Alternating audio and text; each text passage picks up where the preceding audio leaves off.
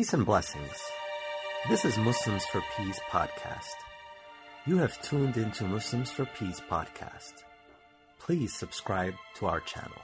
So now let's examine Salama. Who is Salama? If you remember from our biography class, maybe at the end of the first year or the beginning of the second year, we briefly mentioned her migration. Salama, her name is Hind. Her first name is Hind. Her father's name was Abu Umayyah. She came from the tribe of Bani Makhzum and she was born in Mecca. So she comes from a Meccan tribe. Her father was distinguished among Quraysh to be a man of honor, dignity, and he was known for his generosity. She married Abu Salama al-Makhzumi.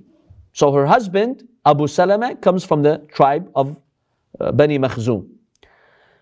And basically they were amongst the early Muslims, those who embraced Islam within the first 5 years of the Bi'tha.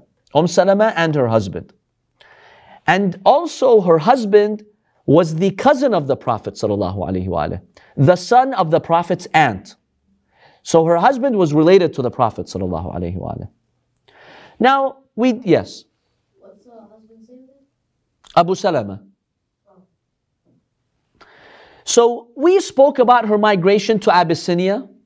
And if you remember a lot of the stories of what happened in Habasha and what Ja'far ibn Abu Talib said, what did the king of Habasha, the Najashi, said, a lot of it is narrated by who?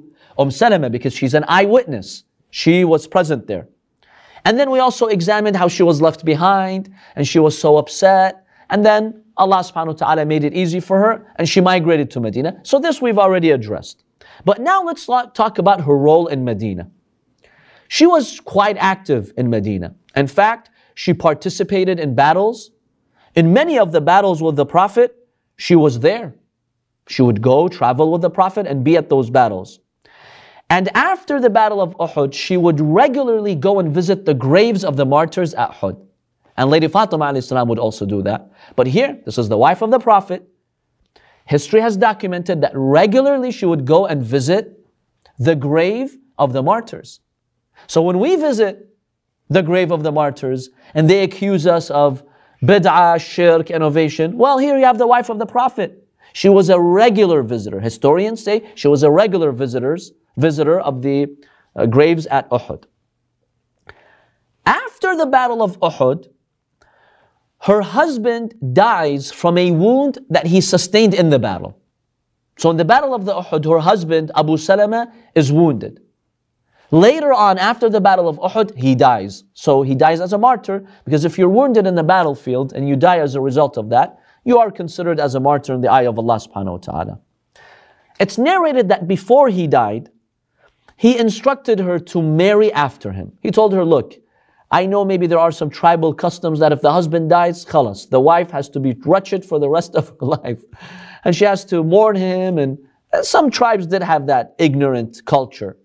So Abu Salama, right before he dies, he tells her, look, Salama, I command you, I want you to remarry after me. Don't stay grieving me for years and years. Remarry and just continue your life.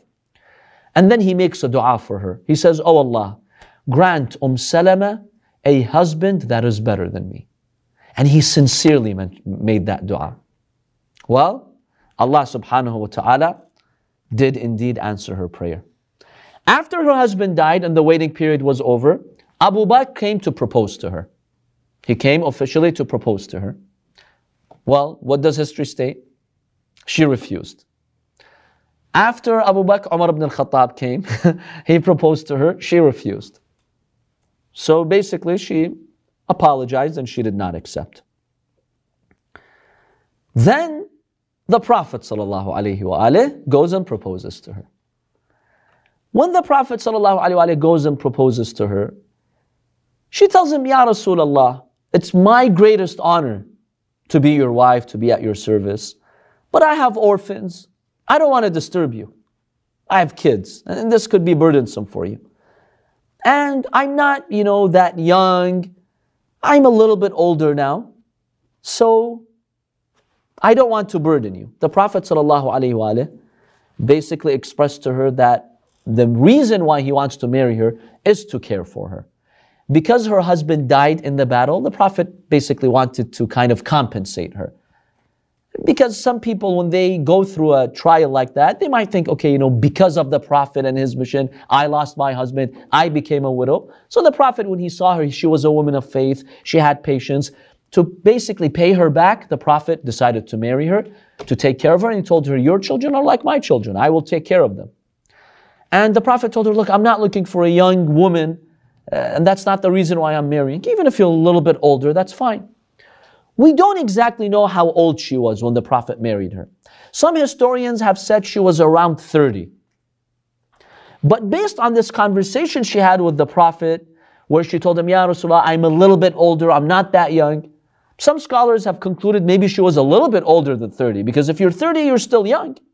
Because at this point, the Prophet is like 55, right?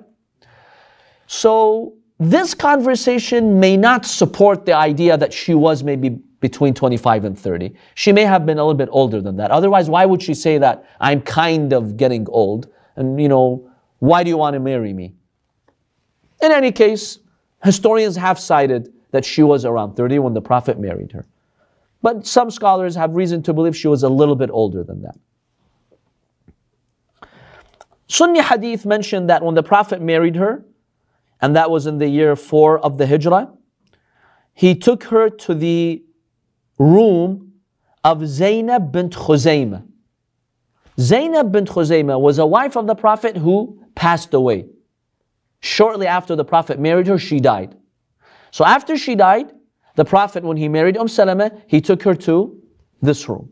This is what some Sunni hadiths have mentioned. And basically, this would mean that the Prophet married Zainab bint Khuzaymah before Salama. Whereas we saw from the hadith of Imam al-Sadiq alayhi salam, he mentions Salama first. So it's not really clear if this is accurate or not, whether he did really take her to the room of Zainab bint Khuzaymah. Yes. Maybe that later became the room of Zainab bint Khuzaymah. But they're saying that when the Prophet married Salama, after the wedding, he took her to the room of Zainab. So when Salama went to her room, it's understood that she stayed there. Why would the Prophet tell her to leave later when he married Zainab? So who did he marry first, Zainab or Salama? I'm saying obviously Imam Sadiq says... Imam Sadiq indicates Salama. But those who say that, who accept this tradition, doesn't it indicate that he married Zainab first? Because how could it be her room if he had not married her yet? That's the first indication, but maybe she got another room later on. I don't know. So Salama got another room. But the day that the Prophet took her to that room, whose room was it? Not Zainab's. Right. But later it became Zainab's. And then ever since it became Zainab. So the idea is Salama moved to another room, and then later the Prophet married Zainab bint Khuzaymah, and people would refer to that room as her room. It's unlikely, but maybe. It's a possibility, sure. So she was a very decent wife of the Prophet ﷺ. We have hadiths that state after Khadija, the best wife of the Prophet, the most believing wife of the Prophet was Salama. Dhahabi, the Sunni scholar, he narrates that Aisha would frequently be jealous of her. And therefore we find that when the Prophet ﷺ married Salama, she became extremely upset. And she had heard that the Prophet has proposed, he's going to marry her. She became extremely upset. Then she's like, let me have patience and let me meet her and get to know her better. So when she met her and she got to know her and her personality, she became even more bitter towards Salama. And she grew even more jealous of Salama. And we have a hadith in the Sahihain, Bukhari and Muslim, from Salama, from Aisha. So Aisha narrates this in Bukhari. She says, دخل علي يوما رسول الله صلى الله عليه وآله, from me. Aisha says, one day the Prophet came to see me. فقالت أين كنت منذ اليوم? Where were you all day today? Have not seen you. فقال يا حميراء. Oh Humayra. Humayra is the title for Aisha. Later when we examine more of Aisha's biography, we'll examine what Humayra means. Is this a term that the Prophet used to kind of spoil Aisha, as Sunnis say, to basically, it's a positive thing, or the Prophet is referring to something else? We'll examine that later, inshallah. He told her, Ya Humayra, كنت عند Salama. I was with Salama. She said, according to Bukhari, أما تشبع من Salama? Don't you get enough of Salama? Enough. Don't you get full of Salama? فَتَبَسَّمَ صَلَّى اللَّهُ عَلَيْهِ وَآلِهِ. So the Prophet just smiled. So we find that there was some tension here in terms of jealousy. Salama was a woman whom the Prophet trusted her judgment, and in fact, sometimes he would consult her and he would go with her suggestion. For instance, we find in the dilemma of Hudaybiyah, that treaty, where the Prophet came towards Mecca, the pagans blocked him from going and doing their pilgrimage. They were in ihram. So the Prophet decided to make a peace treaty with the mushrikeen. This is year 6 of the Hijrah. So the Prophet signs on a treaty. Okay, we won't enter Mecca now. We'll go back. The companions, especially Umar ibn al-Khattab, they become bitter. And they challenged the Prophet. And they told him, this is not acceptable. This is humiliation. This is weakness. We should fight them. Why did you accept? And the Prophet was telling them, let's get out of the ihram, because we're blocked from going to Mecca now. We've made an agreement not to go. They blocked us. I made the agreement. Let's just get out of the ihram and go back to Medina. They refused. Yes, this is our history. Read it. They refused. They're standing there. No one moved. These companions, none of them moved. They're like, no. How am I going to get out of the ihram? This is humiliation for us. It means we surrender to the pagans. So the Prophet was in the tent, and basically he was figuring out what to do with this dilemma. Salama got disappointed. She told him, Ya Rasulullah, don't listen to these companions. You go out there out of the tent, you shave your hair, you put on your clothes and get out of the ihram and just turn your face and go back to Medina. They want to come, they'll follow you. Don't try to convince them anymore and try to give them more time to think about this. It's a done deal. Allah has sanctioned this. You're the Prophet. You've made your decision that we're going to stick to this peace treaty and we're going to leave out of the ihram. So I ask you, go out, shave your head, sacrifice the sheep, and just go. The Prophet accepted her suggestion. He found it as a very reasonable suggestion. So while the companions were discussing this, there's confusion, there's controversy, there's a dilemma here. A lot of them are saying no, some say yes, let's follow the Prophet's orders. Suddenly they see the Prophet coming out of his tent. He shaves his head, he sacrifices the sheep, wears his clothes, I'm going to Medina. And that effectively ended the dispute. So this was an interesting suggestion that Salama made to the Prophet, and we see the Prophet would actually care about her opinion. He would see her a woman who had maturity, and he would consult her in these matters, and he accepted her suggestion. So she really had a special status with the Prophet ﷺ. Not only that, Salama was such an amazing woman that when she would ask about something, Allah found her worthy to respond to by revealing a verse in the Quran. So one day, Salama asked the Prophet, she told him, Ya Rasulullah, how come there is no specific verse in the Quran mentioning women migrating? We have verses that praise companions who migrated from Mecca and Medina and made that sacrifice to support the Prophet. But she's like, there is no specific verse mentioning women migrating. Remember, she migrated, a lot of other women migrated. So she wanted something from the Quran in which Allah is praising women specifically for their migration. Well, what do you think happened? Allah revealed verse 195 of Surah Ali Imran. فَاسْتَجَابَ لَهُمْ رَبُّهُم. Allah answered their prayer. أَنِّي لَا أُضِيعُ عَمَلَ عَامِلٍ مِّنكُم مِّن ذَكَرٍ أَوْ أُنثَىٰ.